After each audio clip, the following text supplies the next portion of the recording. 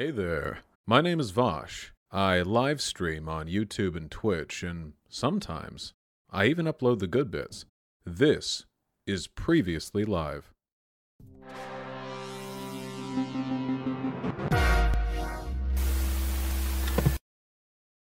Hello, can you hear me? Howdy! Good evening. That was a interesting last fellow you had on your stream there. I just turned it off so that I won't be seeing any of the comments and hearing any feedback. But That's wise. Nothing but the best for my audience, conversationally. And hence, here you are. Hello. Thank you. I'll have to apologize a little bit in advance because aside from my prepared comments, I wrote down most of my big spiels here. I'm just not really that talented at public debate and speaking, so I hope you'll forgive me a little bit for, stumbling or tripping over my words. Yeah, I think we got the reflexive antagonism out of the way in the last third of the previous conversation. So I say I'm here for it. Great, thank you. So, thanks for having me on your program. I'm excited to talk to you. I've spent some time on your Discord over the last 2 weeks or so and have had productive conversations with several of its members. I think that despite differences that people have in policy, generally everyone's aim is to reach the best result for the people of this country and the world, and that we just have different ideas of how to reach that. I think that everyone's opinion should be listened to and considered because we can gain valuable ideas from their input and their experiences, which helps us create better policy. Ultimately, I operate pragmatically and believe in discussing everything in good faith. That's why I'm here today talking with you, who I would generally consider to be on the other side of the economic spectrum. Yeah, I'd say so, probably. And also, thank you. You're welcome. I'm what today would be considered a moderate Republican, although 10 years ago I'd have been considered quite conservative. Of course, aside from the needle shifting, my views have also developed since that time too. I do work in local and state level politics aimed at reversing the negative economic trends in my state. I also do a little national level stuff too, but my influence there is limited.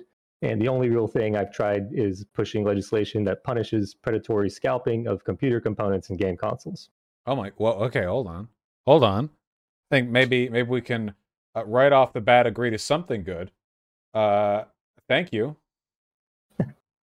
Well, I think we'll find more to agree about than to disagree ultimately. While it may not be for most bombastic stream that you've had, I think it'll be quite enjoyable. My audience will survive.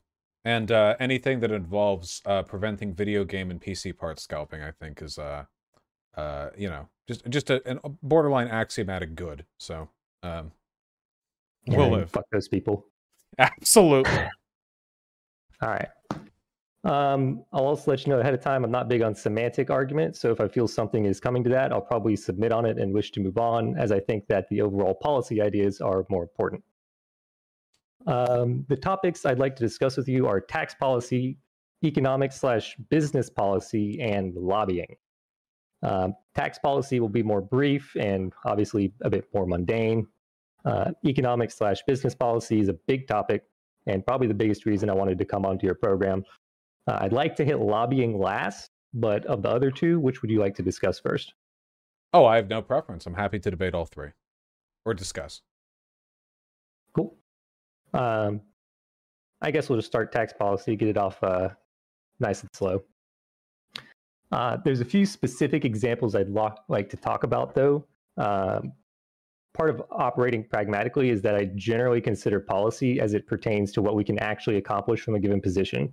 While it would be ideal to snap our fingers and dictate the tax policy of every local and state government in America, the reality is that we have to work within the systems we can affect while respecting the effects that the existing systems of surrounding areas will have. Like, if you just raise taxes to 100%, the people and companies will move out and then your system collapses. But that's obviously an extreme example. Does that make sense? Yes, of course. You have to take into account the consequences. If we could snap our fingers, I wouldn't bother with tax policy at all. We'd be in communism, and that seems a bit unhelpful. Thanks. All right. Taxes taken in by state and local governments are generally made up by three taxes, largely. Income taxes, both personal and corporate, sales taxes, and property taxes. which of these three do you believe should be making up a majority or plurality of tax receipts in a state or local tax system if the aim is to provide for a growing economy and to most benefit the average working class and poor resident, or to put it in a tax way, the lowest quintiles?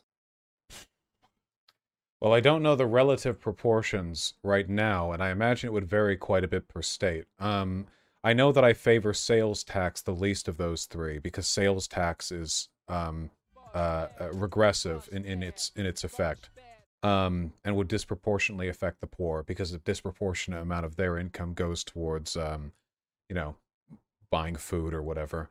In terms of where this all goes, I suppose I don't know exactly which I'd favor first, but I would prioritize income through property tax and through income tax well before I would sales tax.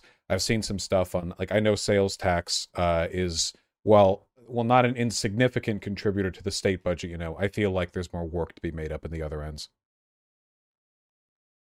You're 100% right. I generally believe that sales taxes are a necessary evil within a tax system and should be the most variable. They should be the tertiary part of the tax system. They should be the most flexible, raising and lowering based on the needs of the budget, because sales taxes are extremely regressive. And the problem is that's a concept that's largely misunderstood by local policymakers. Those people think that, logically, since everyone buys stuff, everyone will pay the same amount of sales tax, and that simple exemptions to things like food and medicine are enough to make it progressive. But as you stated, studies show that the portion of one's income paid in sales tax is highly tied to their income level, with the lowest incomes paying almost the actual rate of sales tax as part of their income, and higher income people ultimately paying many times lower than that due to their spending tendencies. Yeah, marginally so, yeah. The vanishingly small amount. In terms of the income tax versus the property tax, I don't really know which is greater generally. Well, here in Washington, we don't have a state tax, so I guess I know which is greater here.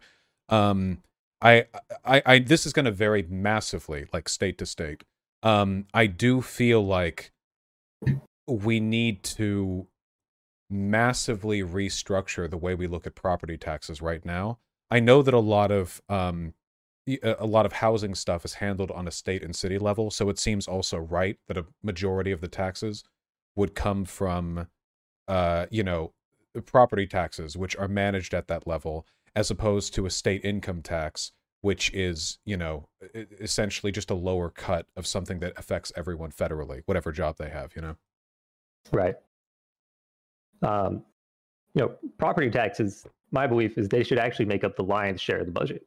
The majority of property taxes, in my state at least, are paid by companies. I imagine it's probably true in most states. Property tax receipts are generally going to remain consistent year over year. And this is the important part, they have a beneficial effect on home values. Home values are driven down by increases in property tax, as the cost of ownership of any asset directly affects its value.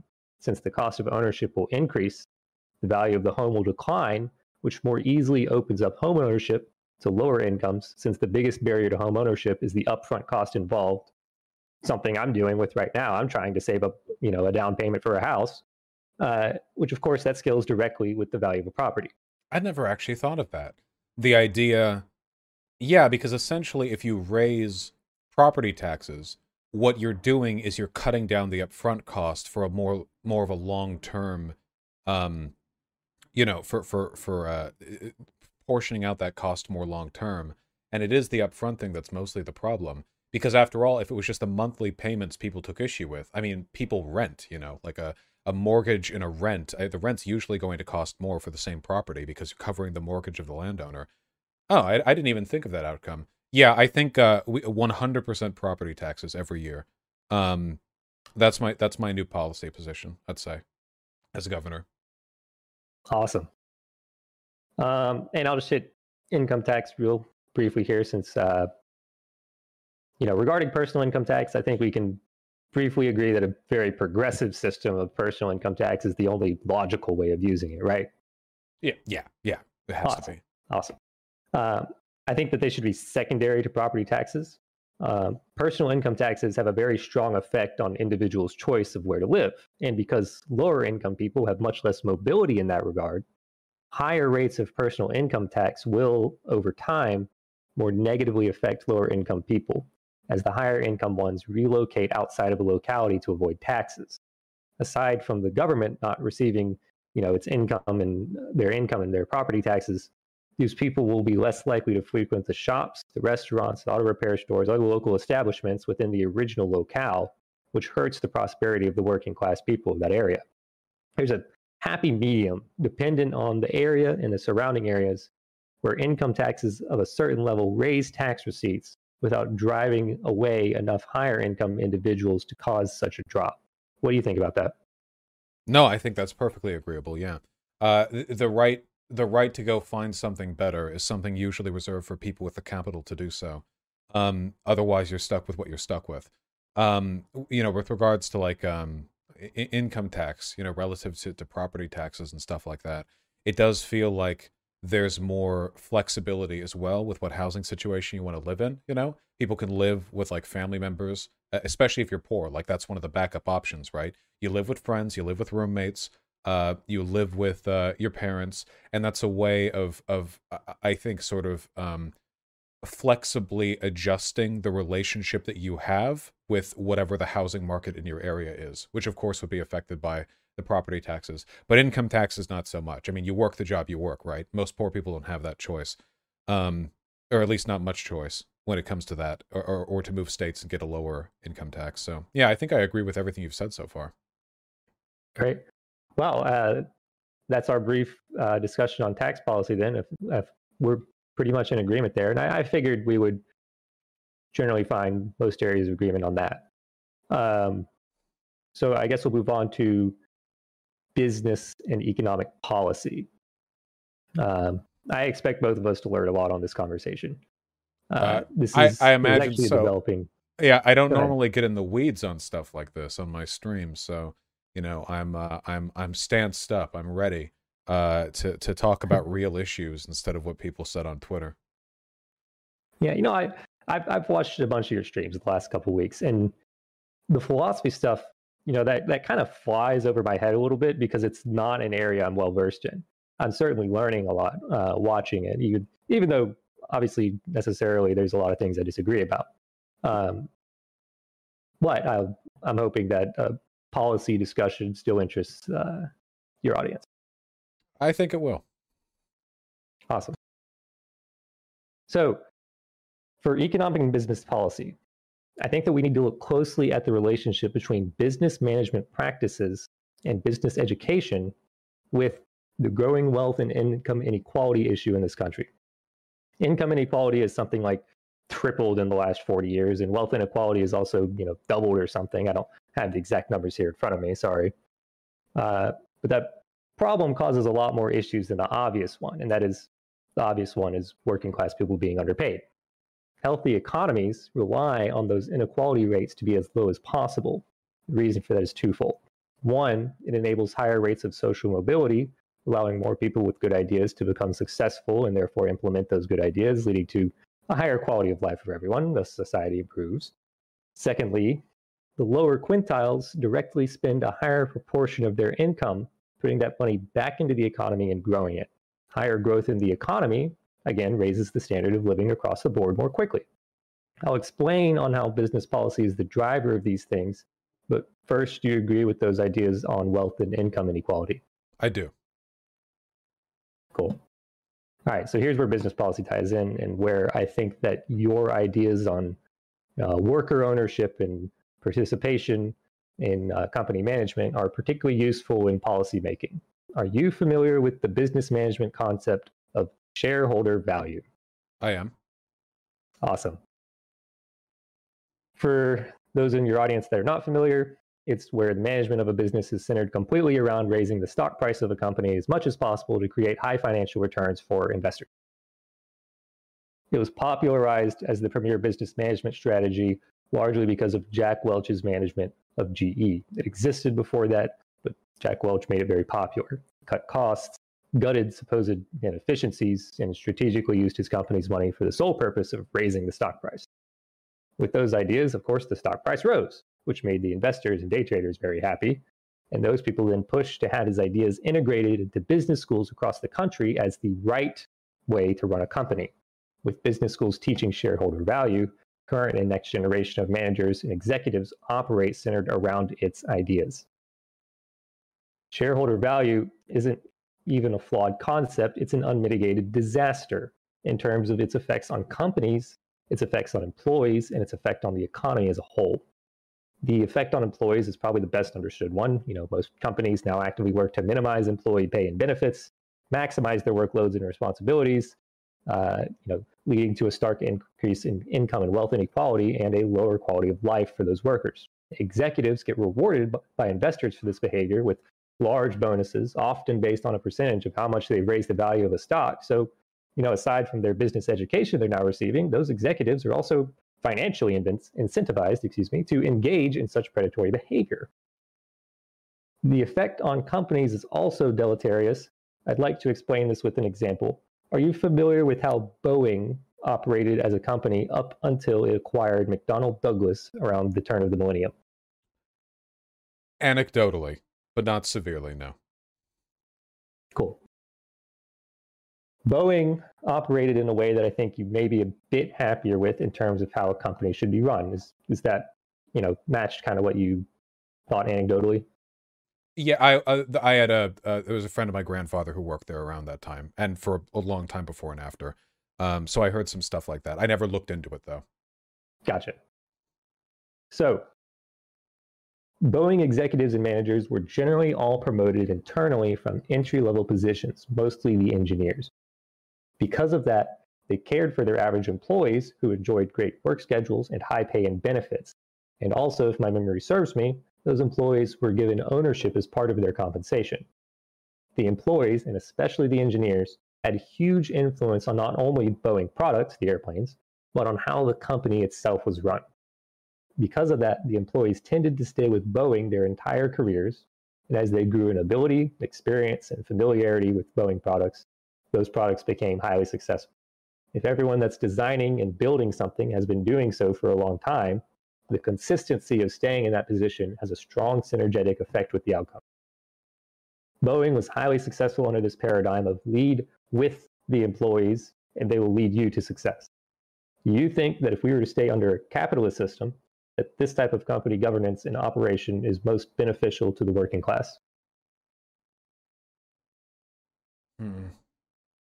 Well, Boeing's system is definitely preferable. It seems like the attitude that a lot of these companies have with the maximization of shareholder value incurs a different set of priorities. It's one of the big reasons that corporations will promote their CEOs from outside and their higher management as well, because they're looking for, I feel like they're looking for loyalty first and foremost.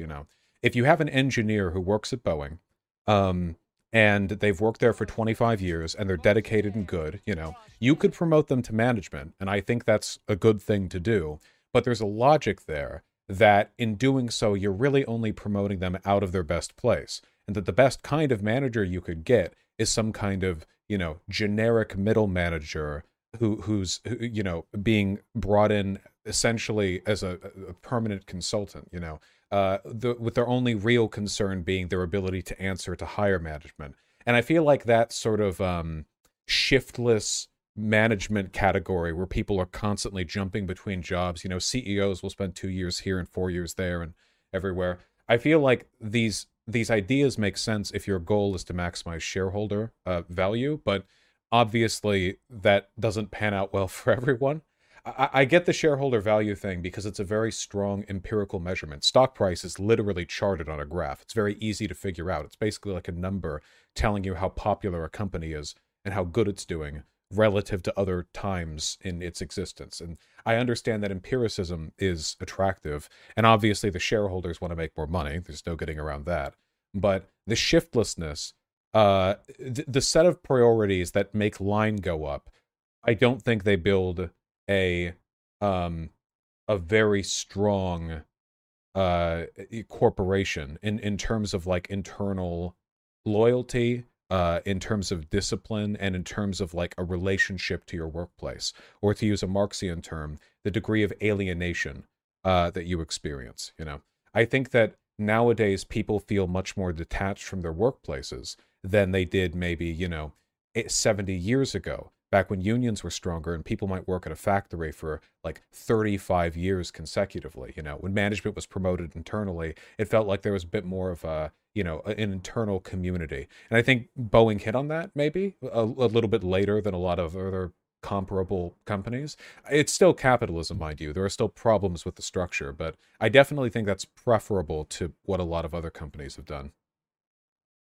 Oh yeah, I mean you're hitting the nail on the head here, Bosch.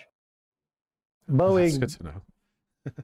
you know, and this is what I'm talking about with ways that we can interact and figure out good ideas, because we could both sit here and say, you know, this is a problem for the left, this is a problem for the right. It's not a problem for either side. It's a problem for the people in this country when these companies move from management styles that reward everyone that works for them into ones that don't.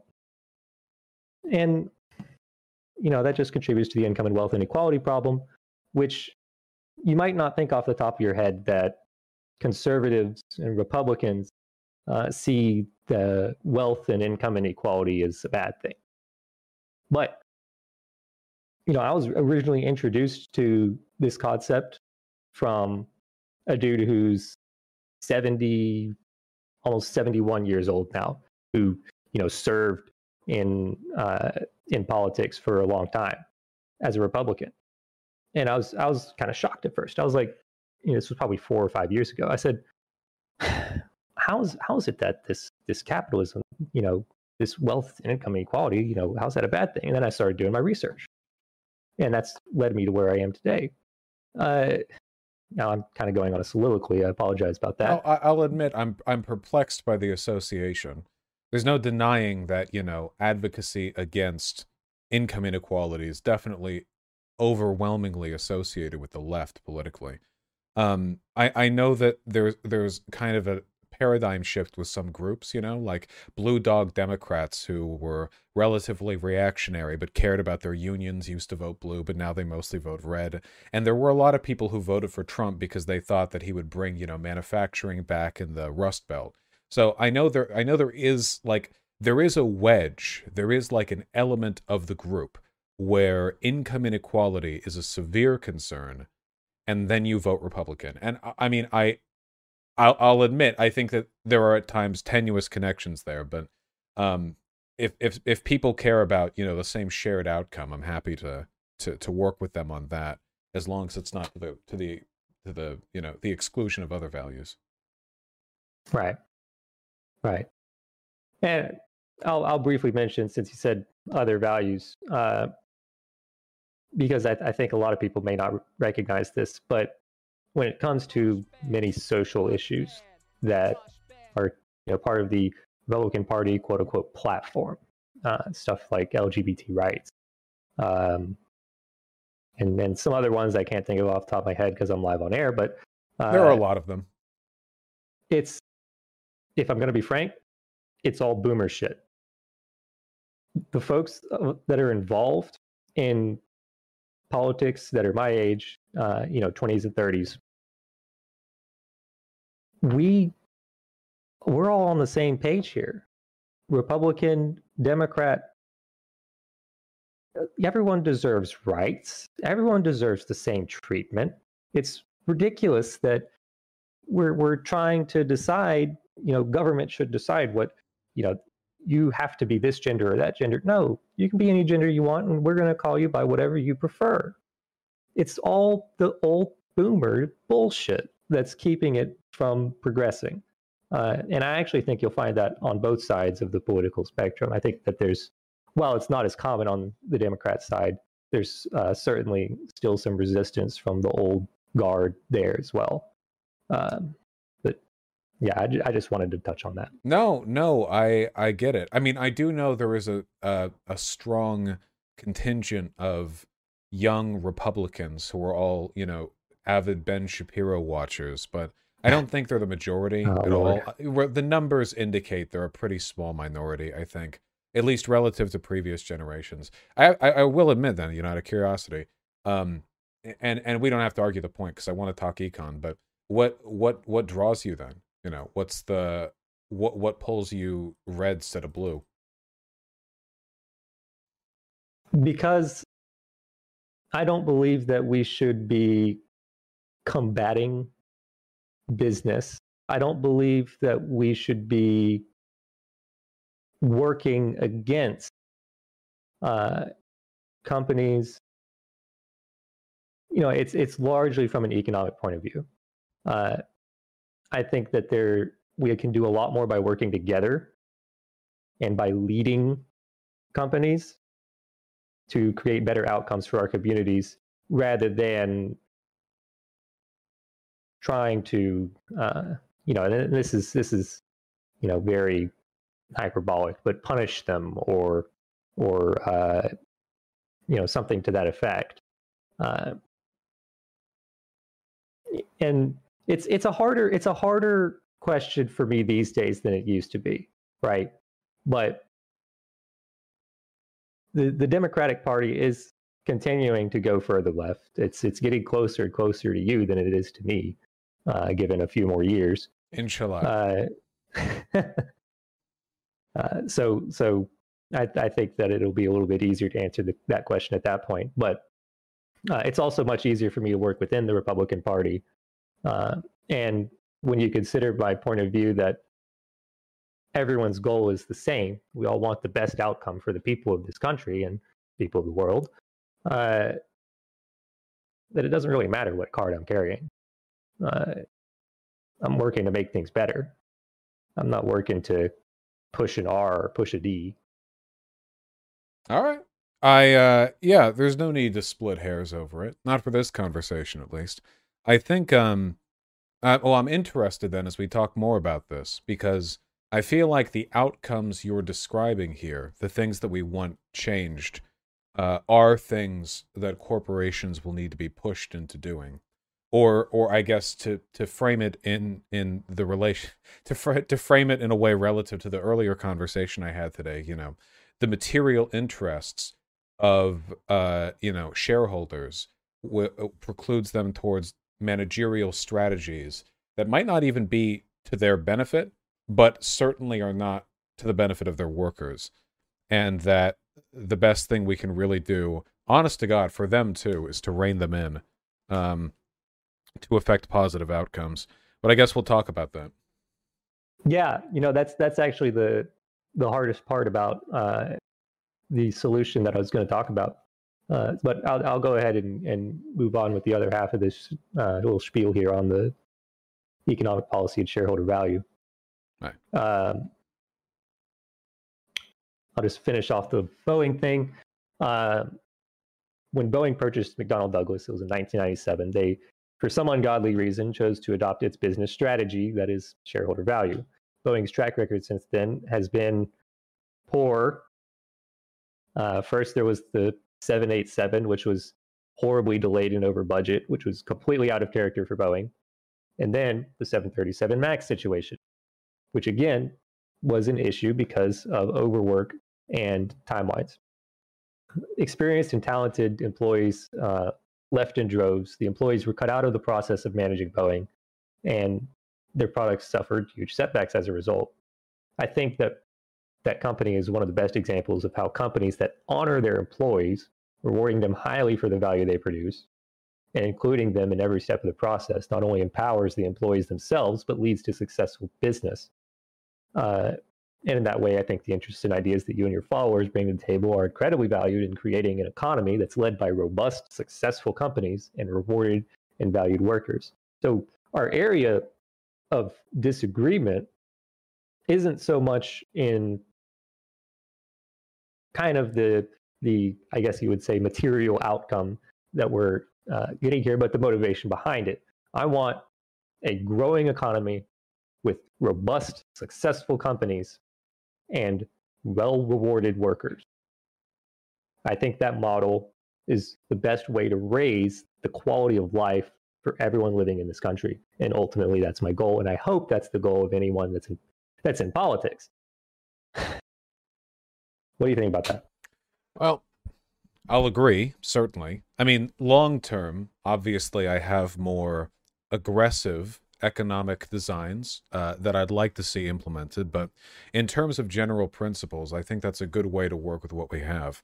I think in terms of implementation, there's a happy medium to the strategy that you need, but it seems like well, there are just the shareholder value model is predicated on a bunch of tenuous assumptions. For example, that a corporation with a high stock value is doing well. That's generally an assumed thing.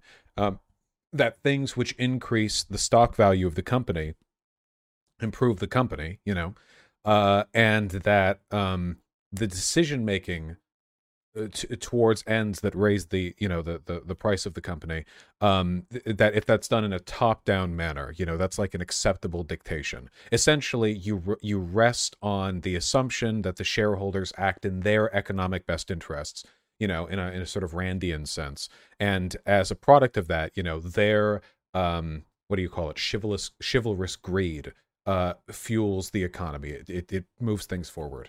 And I don't think that works for a few reasons. I mean, there are obvious technical ones like, workers have valuable insights into the functionality of companies that management can't really understand. So cutting workers out of that process means that you're going to have problems governing from the top. You have this problem. It's funny you bring up Boeing, because this is like the history of the airline industry. Really bad top-down decision-making, where you will have engineering disasters, have billions put into them, and like with multiple, like just failure after failure, and it's being done usually to fulfill a contract, or because the announcement of the plane's existence to begin with, the buzz that was generated, it was good for the company. It raised the shareholder value.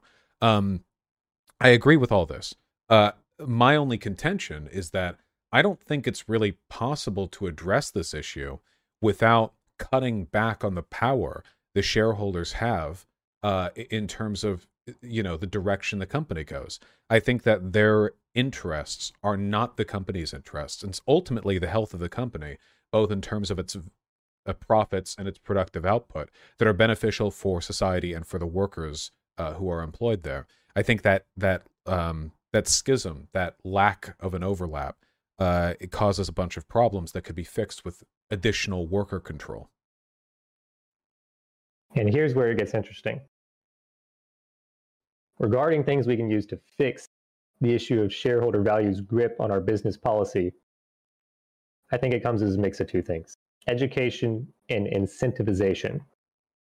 So we need to push back on the support of shareholder value in business schooling, replacing it with, sort of the more traditional business education that existed prior, and it valued employees' contributions to the process of creating quality products and services, and that their retainment synergizes efforts over time, leading to highly efficient business.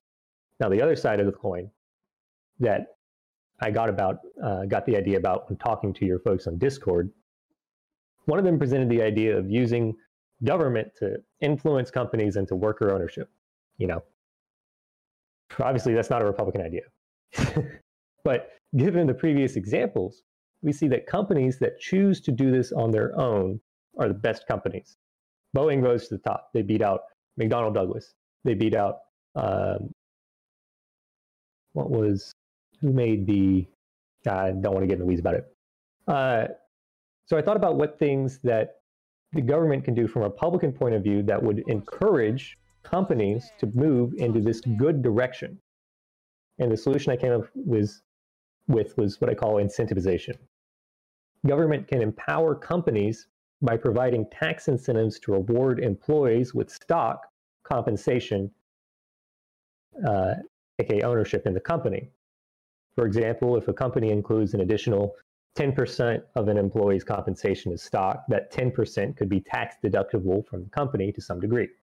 Taking away the idea of percentages for clear reasons, we could instead target it as up to $5,000 or maybe $10,000 paid to an employee annually as stock can be tax deductible, again, to a certain degree.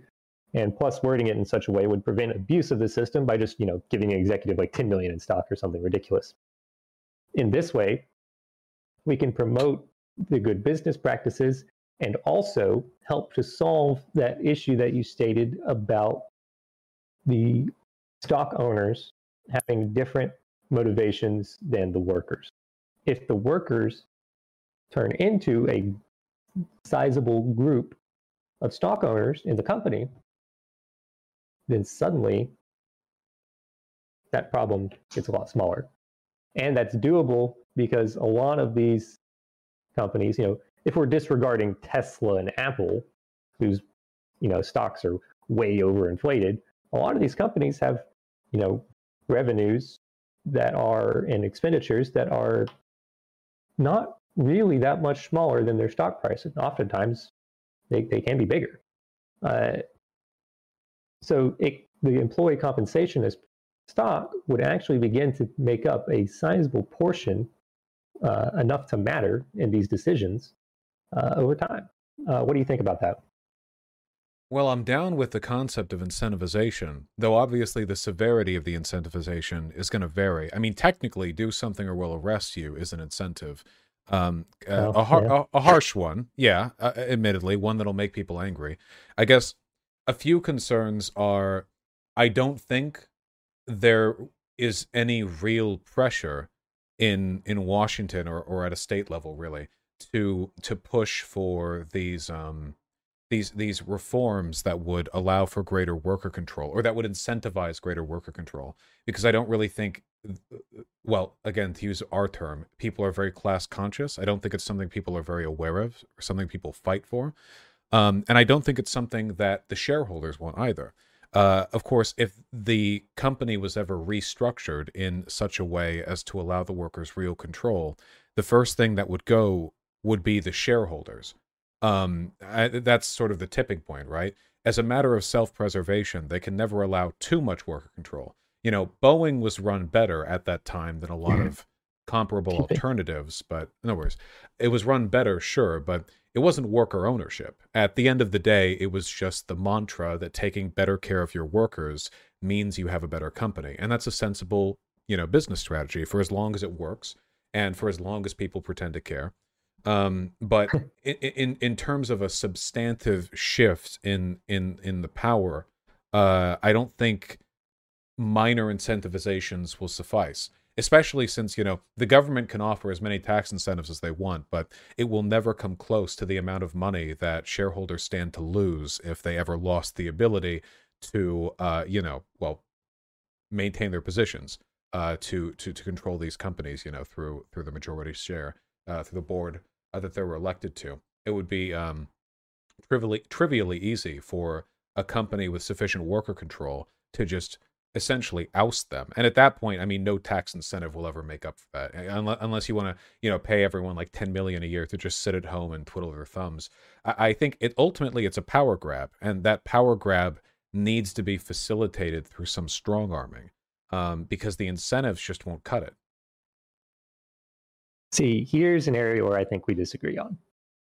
Because, for one, this is actually a policy idea phrased in the way I presented it. That is, employee compensation as stock being tax deductible is a policy idea that actually may be palatable to Republicans and Democrats in Congress. This could actually have a chance of being utilized. It's just a matter of raising awareness about the issue of shareholder value's deleterious effect on business, raising awareness of that issue to the point where there is enough motivation to get this through, to get something done to help fix the problem. And because I shouldn't say all of these politicians, because the politicians I've talked to recognize that income inequality and wealth inequality is a bad thing, no matter what card they're carrying. I think that with sufficient education about this, that we could actually make this happen. Not in the next 5 years, but it's something we could do down the line. And in this way, the workers they'll own enough of the company so that their word matters. But ultimately, the stock price and the stock ownership is going to be mostly traded on the open market. It's up to the workers whether they want to maintain that stock or sell it. And I'm not entirely sure where you were going with the shareholders not being happy about the workers owning a certain percentage of the company and doing something to prevent that. I'm not really sure why that motivation would be in place, but in my mind, the moment the workers owned a sufficient part of the company, they're simply getting sufficient compensation. They're staying at their jobs, they're working harder, and their company then dominates the market. It's a strong business strategy.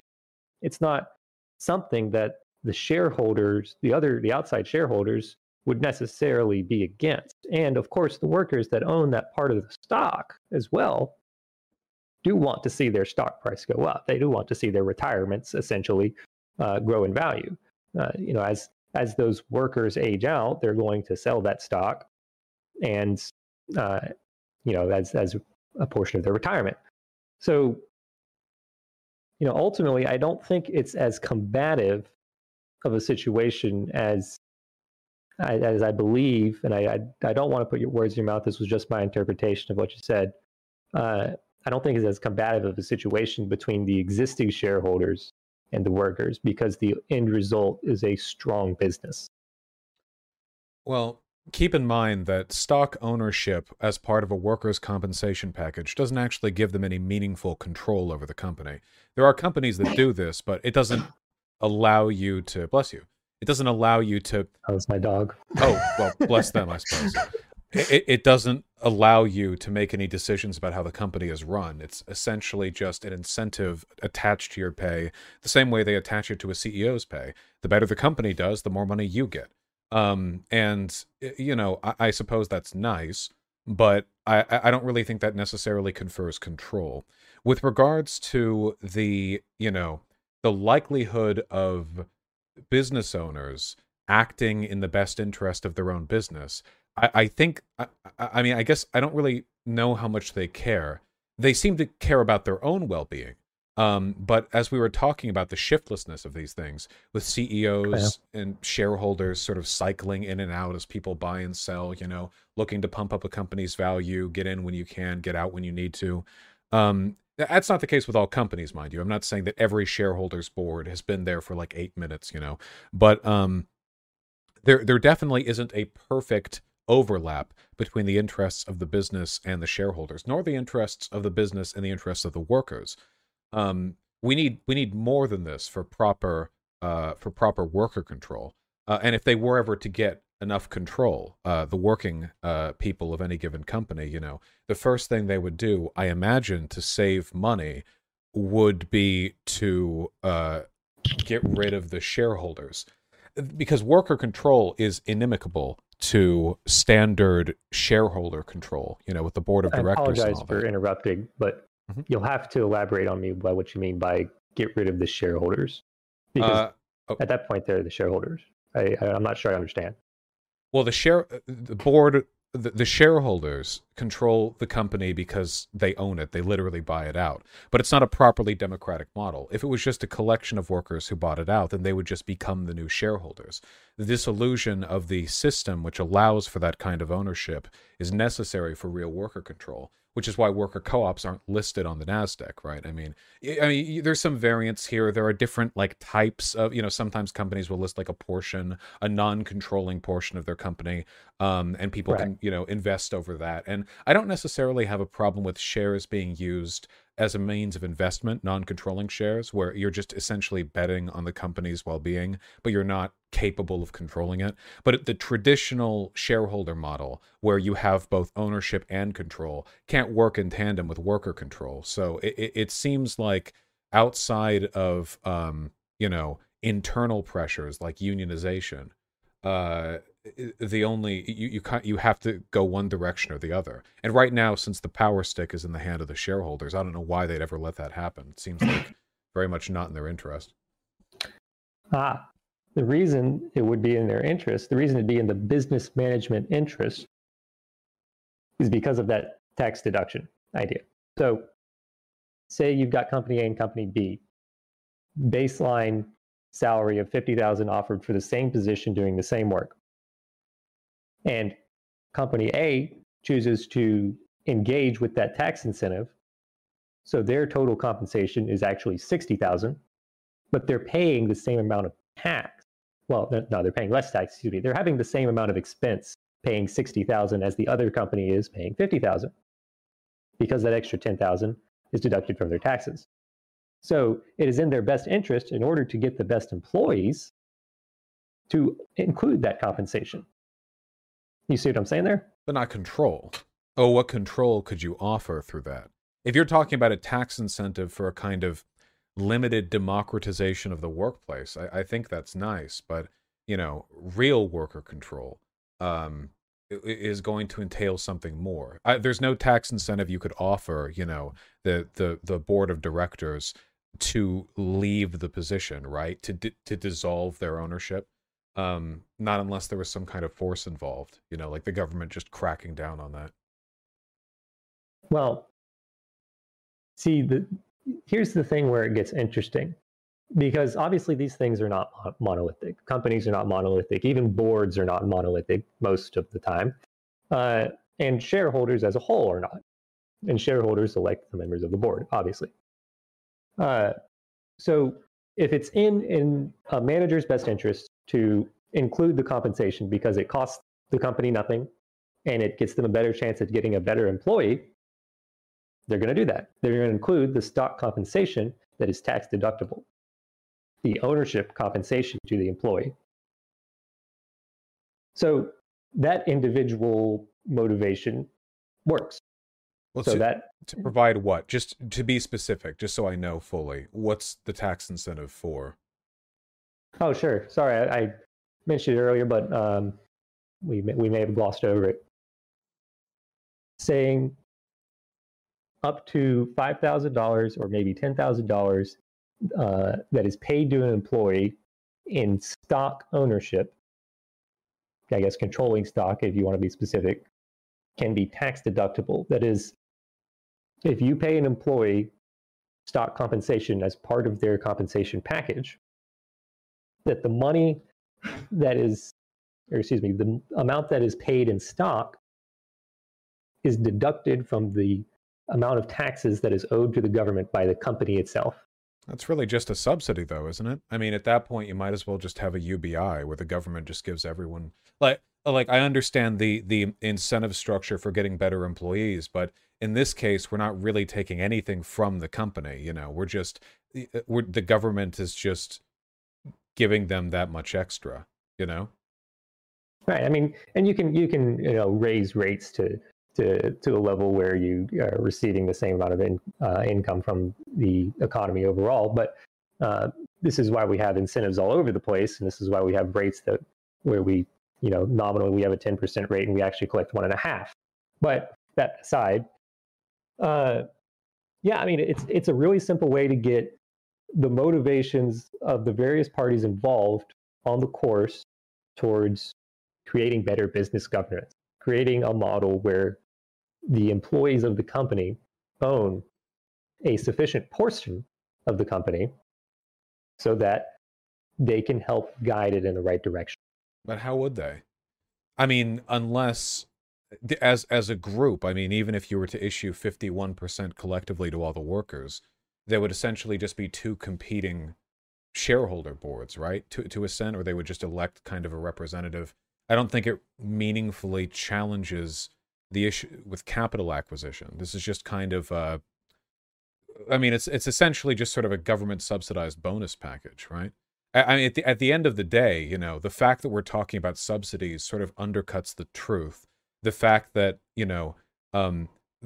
it's very difficult to get the shareholders to do what we want. Because otherwise, we would just be talking about things they should do, right? I mean, if they have a Right. proclivity towards good business management, they would do it. So we're talking about, oh, the government will give them this or that, tax subsidies, but I don't think shareholders are going to do anything at all without being forced to. If you look for the history of labor, like this is the case every time, right?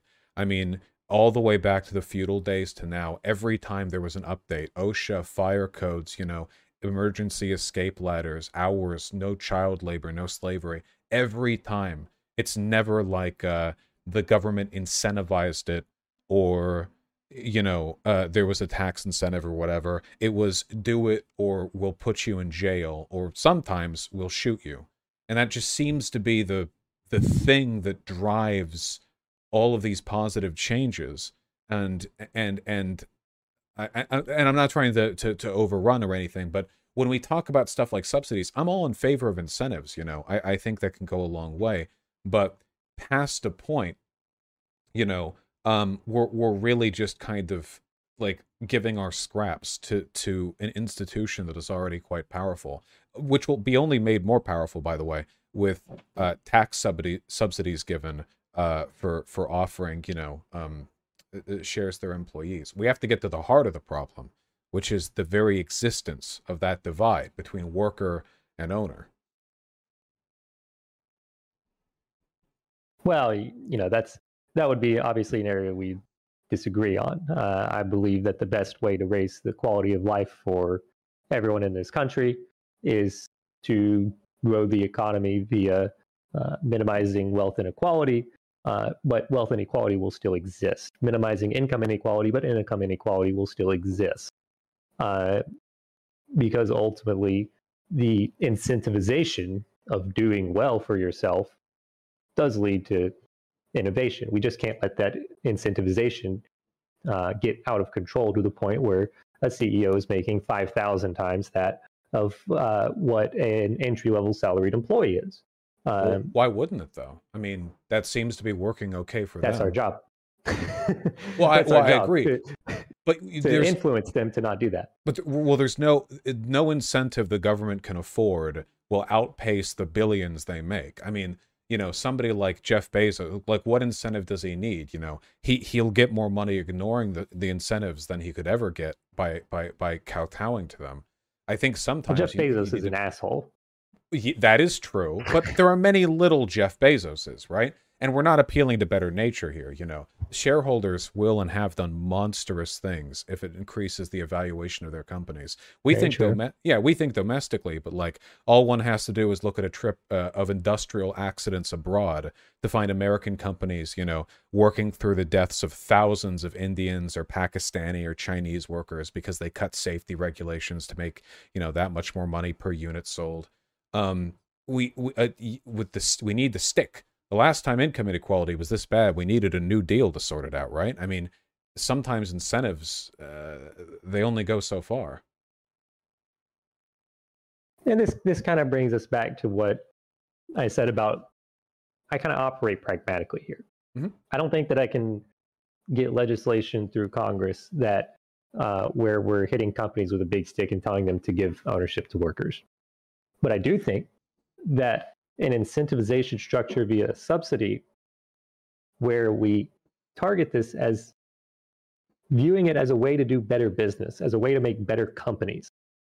The companies will make more money, the employees will make more money, the country will grow richer, society will improve. This is the end goal of this system where we get the employees back involved in the process. They're not going to own the majority of the company. Most of these employees are honestly probably going to sell their stock. That's just the way things go. But it is going to put us on a path away because the things that set us on these paths are so minor. Jack Welch is a footnote in history. The people that started shareholder value as a concept, we don't even know their names. Well, I don't know their names. I'm sure the internet does. But these little things like these subsidies can cause such a chain reaction of individual motivations because these groups are not monolithic. These shareholders are not monolithic. Each manager, there's that single manager that decides to implement this subsidy when hiring their next worker because it gives them an advantage over the next guy trying to hire him. It's that simple. Then that worker gets ownership in the company. I mean, again, look, this isn't to say I necessarily think this would be bad for workers or anything. I just don't see how it's any different from the government just directly cutting. Like, why not just have the government directly provide a tax incentive to all workers? Like, why even go through the company, right? Because the government, the corporation, is not giving up any money or power. The power relations are completely unaffected by this. What we're really talking about is essentially just a government tax incentive, but the power relations, that's what need to be addressed. If we want to deal with income inequality, you can't do that without, because you look over the past 100 years, corporate power has risen dramatically. Unions are down. We've had a massive deregulatory boom since Reagan. Nixon created the EPA, and it took all of like 25 years before it got axed and then cut in half again and again. Corporate power has grown markedly. So I don't think talking about cutting corporate power should be treated as unrealistic. I agree that we can't just put forward some congressional proposal to make all businesses worker co-ops or whatever, but I think that we do concede something when the conversation is limited to measures which do nothing to address the power imbalance and instead just kind of, touch at the edges, benefit a company by giving them higher quality workers because they have more bargaining power, because they have that tax incentive to levy at the government's expense, and the workers get a bit more money. The government could do it directly to the workers, but then the corporation wouldn't get the reflexive benefit. It would just be a direct wealth transfer, which I'm in favor of, mind, but, Yeah, it's really trying to instill the idea back of companies like Boeing. That's why I brought Boeing up initially as my prime example here, where because these employees, had ownership, because the employees were valued, that company succeeded and their workers stayed with them the whole time. Boeing dominated the airline market, and then they adopted shareholder value and everything went down the tank. So we've got clear examples where if the companies do this, then they treat the workers a lot better. Those workers are much happier. Those workers are much better compensated. So while I don't think that, worker ownership of the means of production, if I'm to be Mimi here, is necessarily the right path, I do think that worker involvement in the means of production is not an idea that's reserved for the left, nor is it an idea that necessarily needs... Oh, come on, Dougie. You want to go out? Nor an idea that necessarily needs to be done with direct government legislation telling someone to do something, but providing a small incentive to push them in that direction will simply be enough. I'm kind of rambling a little bit there. That was definitely not a fully thought out idea. No, not at all. Forgive me. No, it's fine. It's just it's a kind of capitalist realism, I think, where the range of potential solutions to our problems it's limited very fiercely. With regards to this, I don't know if it would incentivize that change. There's a reason why these corporations have moved over to the current model, the more exploitative one, and it seems to work for them better. I mean, in terms of them acting in their own interest, maybe the corporations do worse, but they're wealthier than ever. We can see that because the income inequality is so high. If the corporations do poorly, I mean, they have their golden parachutes, they can loot it. The FEC historically has been, done fuck all, I think, to prevent this stuff from happening. And the income inequality is a testament to the fact that what they're doing from their perspective is working right now. I don't think anything can change that except for some measure that directly addresses it. Severe taxation, At this point, I don't think the corporate level stuff is going to work that well, vis-a-vis incentive structures, because I feel like right now corporations are so bleedingly efficient. It's difficult to inject any incentive that would cause them to do things differently, that would be superior to the accrued benefits from doing things the way they are right now. And there were a lot of things you can't incentivize, right? Like promoting from within. I guess you could. You know, government will subsidize pay to a to a manager if they've worked at that place 20 years. You could find a way, some means tested thing, but like, why should we have to? Why should my tax dollars go to bribing companies into doing things that are better when my tax dollars could go to police putting them in jail, right? I mean, like potentially we could strike at the problem here. Huh? Carrot or the stick. Yeah. When you hit them with a stick, they're going to find a way to dodge it. I mean, historically they haven't. They're definitely going to come. The regulations have crippled them in the past, and by cripple I mean not their industry, but it's it's put them in line. But the carrots right now, no carrot we can provide will pull them out of what they're doing. It's very efficient for them. This current model. I think we need to be aggressive, and we need to normalize that anti-corporate language. I don't think that's mutually exclusive to a sensible perspective on economics, or like a reasonable reformist approach. What can you realistically pass through Congress? Well, I understand right now I'm not saying anything you could fit into a bill. I know that. I mean, not a bill that'll pass, at least, but because I haven't sat down and sort of thought of ways to chart out like a policy path.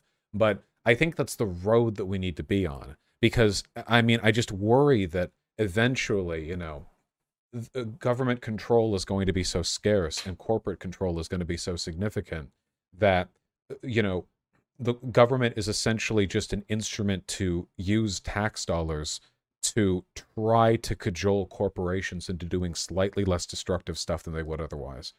I like carbon credits. Did those work or did those not work? There was something that worked and something that didn't. If I recall, the idea of carbon credits mainly just ended up making places like bakeries go out of business, because just by the nature of the industry that they were involved in, they had to use a lot more. But I'm certainly not an expert on that. But carbon taxes, hey, you emit pollution. Here's the solution. You smack them with the tax hammer. I mean, that's fun. And then we have more money to bribe corporations into providing stock options to their workers, I guess. I apologize. I understand I'm not speaking directly of policy. We've moved somewhat from that. I have significantly less faith than you do in the likelihood that the carrot is capable of derailing like the multi-trillion-dollar modern American industrial machine. I feel like it's a very big train. I feel like we need more than a penny. We need to like lay a couple of cars on the tracks. Well, if you've ever seen the videos, I think cars laying on the tracks may not do a whole lot either. But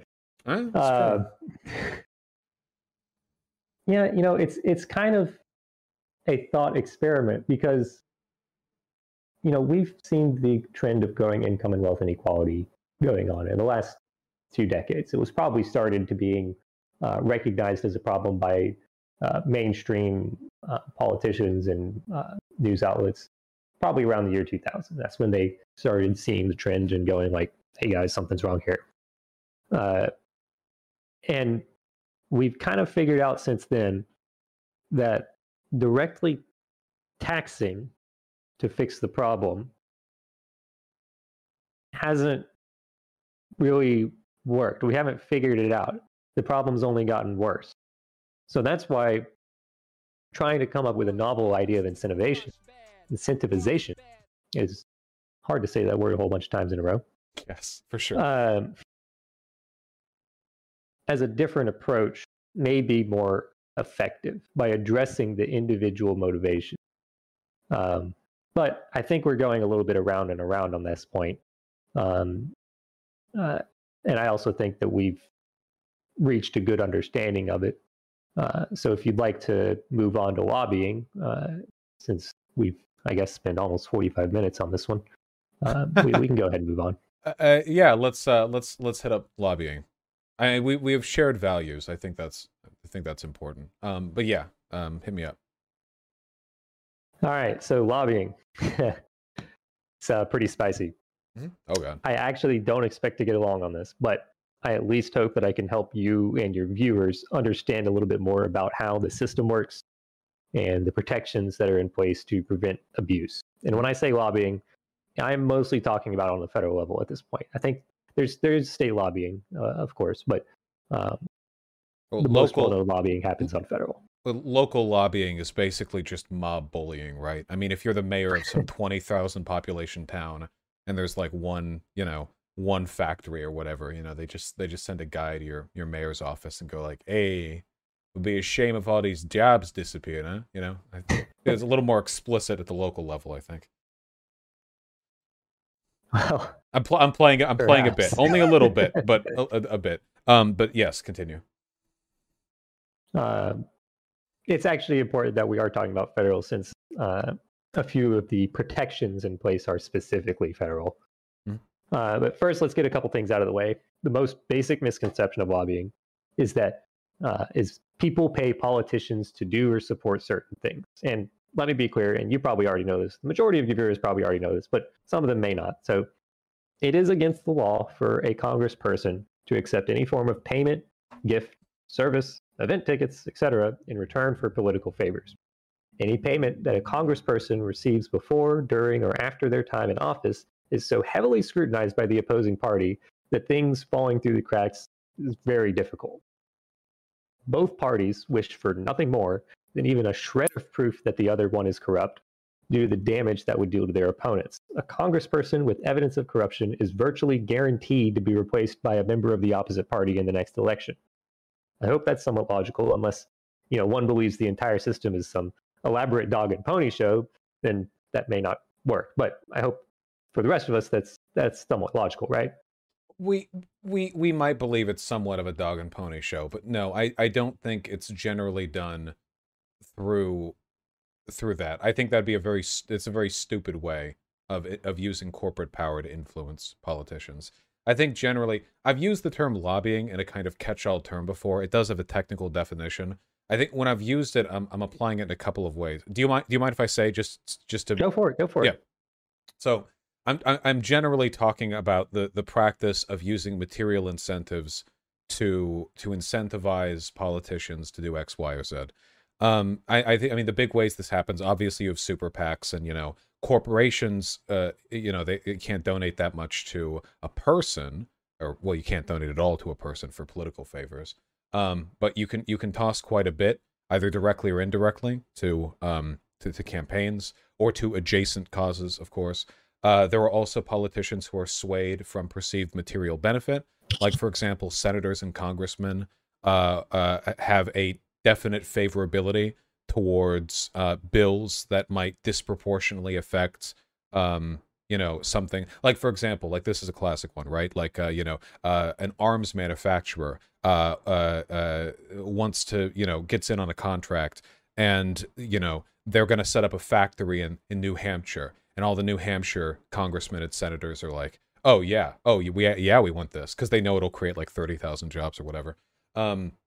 That's a perfectly appropriate motivation for their, they're just representing the people of their district. But I think the people of their district would be quite happy for that. Oh, sure. But keep in mind, that's the same with the guy who asks the mayor if it sure would be a shame whether or not they lost all their jobs. That's always how the incentives work, right? I mean, the line between properly representing your constituents and doing corporate, acting in the interests of corporations in ways that align with the interests of your constituents is kind of a fuzzy one. But technically, it's broad enough that you could include like a lot of really bad stuff, right? I mean, you could act corrupt in line with those principles if you wanted to. Like New York City mayors who would like overlook certain businesses paying their taxes or like their health and codes or whatever, because if it's shut down, they'd have to look into 40 other places, and then a whole neighborhood goes out of business, like that kind of stuff. So I don't Right. I don't think it's like a problem with illegal behavior so much as it is a fundamental consequence of the relationship between power and capital. No, I actually touched exactly on what you just said at the end in different words, but um, I would like to talk quickly about how lobbying, the actual, lobbying as an industry functions. Lobbyists are paid by organizations, whether they be companies, governments, unions, NGOs, etc. And then those lobbyists contact politicians and express the interests of whatever organization they represent. That's done very openly. So why is it that a congressperson would answer their phone to someone if we're operating on the assumption that what I said earlier about, illegal payments, gifts, etc., is true? Like, in what circumstances do you answer your phone? Do you answer to random numbers? Do you answer to friends and family? Right? Oh yeah, I You answer answered to to, friends I and family. answered to no one. But yeah, well, yeah, I expect politicians to work closely with corporations. It seems like a logical extension of the system we live in, right? I mean, corporations are literally the economic arm of our country. Like, there's very direct shared interest between these groups in terms of getting things to work right. Oh, no, no, no. They will not just answer the phone to a company. No, no, no. So you'll answer your phone to your friends and family, right? Not just random numbers, Yes, sometimes. right? So Congress people work the exact same way. The reason that they're answering their phone to lobbyists is it's because it's someone they already know. The secret is most lobbyists are longtime members of the political process. These are retired congresspeople, retired congressional chiefs of staff, etc. They've worked with the people in office for decades and know them very closely. Because of that, their perspective on issues is highly valued by those politicians with whom they cooperated the most with while they were in office. So let's draw a comparison. I promise I don't mean to be patronizing. I just think this will help illustrate the concept. If you're to listen to two people give you advice on what concert to go to, one person being your best friend, the other person being a total stranger, which one would you probably listen to? Probably the former. Right, obviously. That's the reality of lobbying. Politicians' friends get paid to express the interests of organizations who would otherwise be unable to get heard by those politicians. Now, a congressperson isn't stupid, generally. They know that their friend is being paid to express those opinions.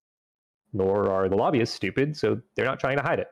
It's not so much of, here's what I think as your best friend, lies, but here's what, GM thinks about this legislation and why, and here's what I think about that.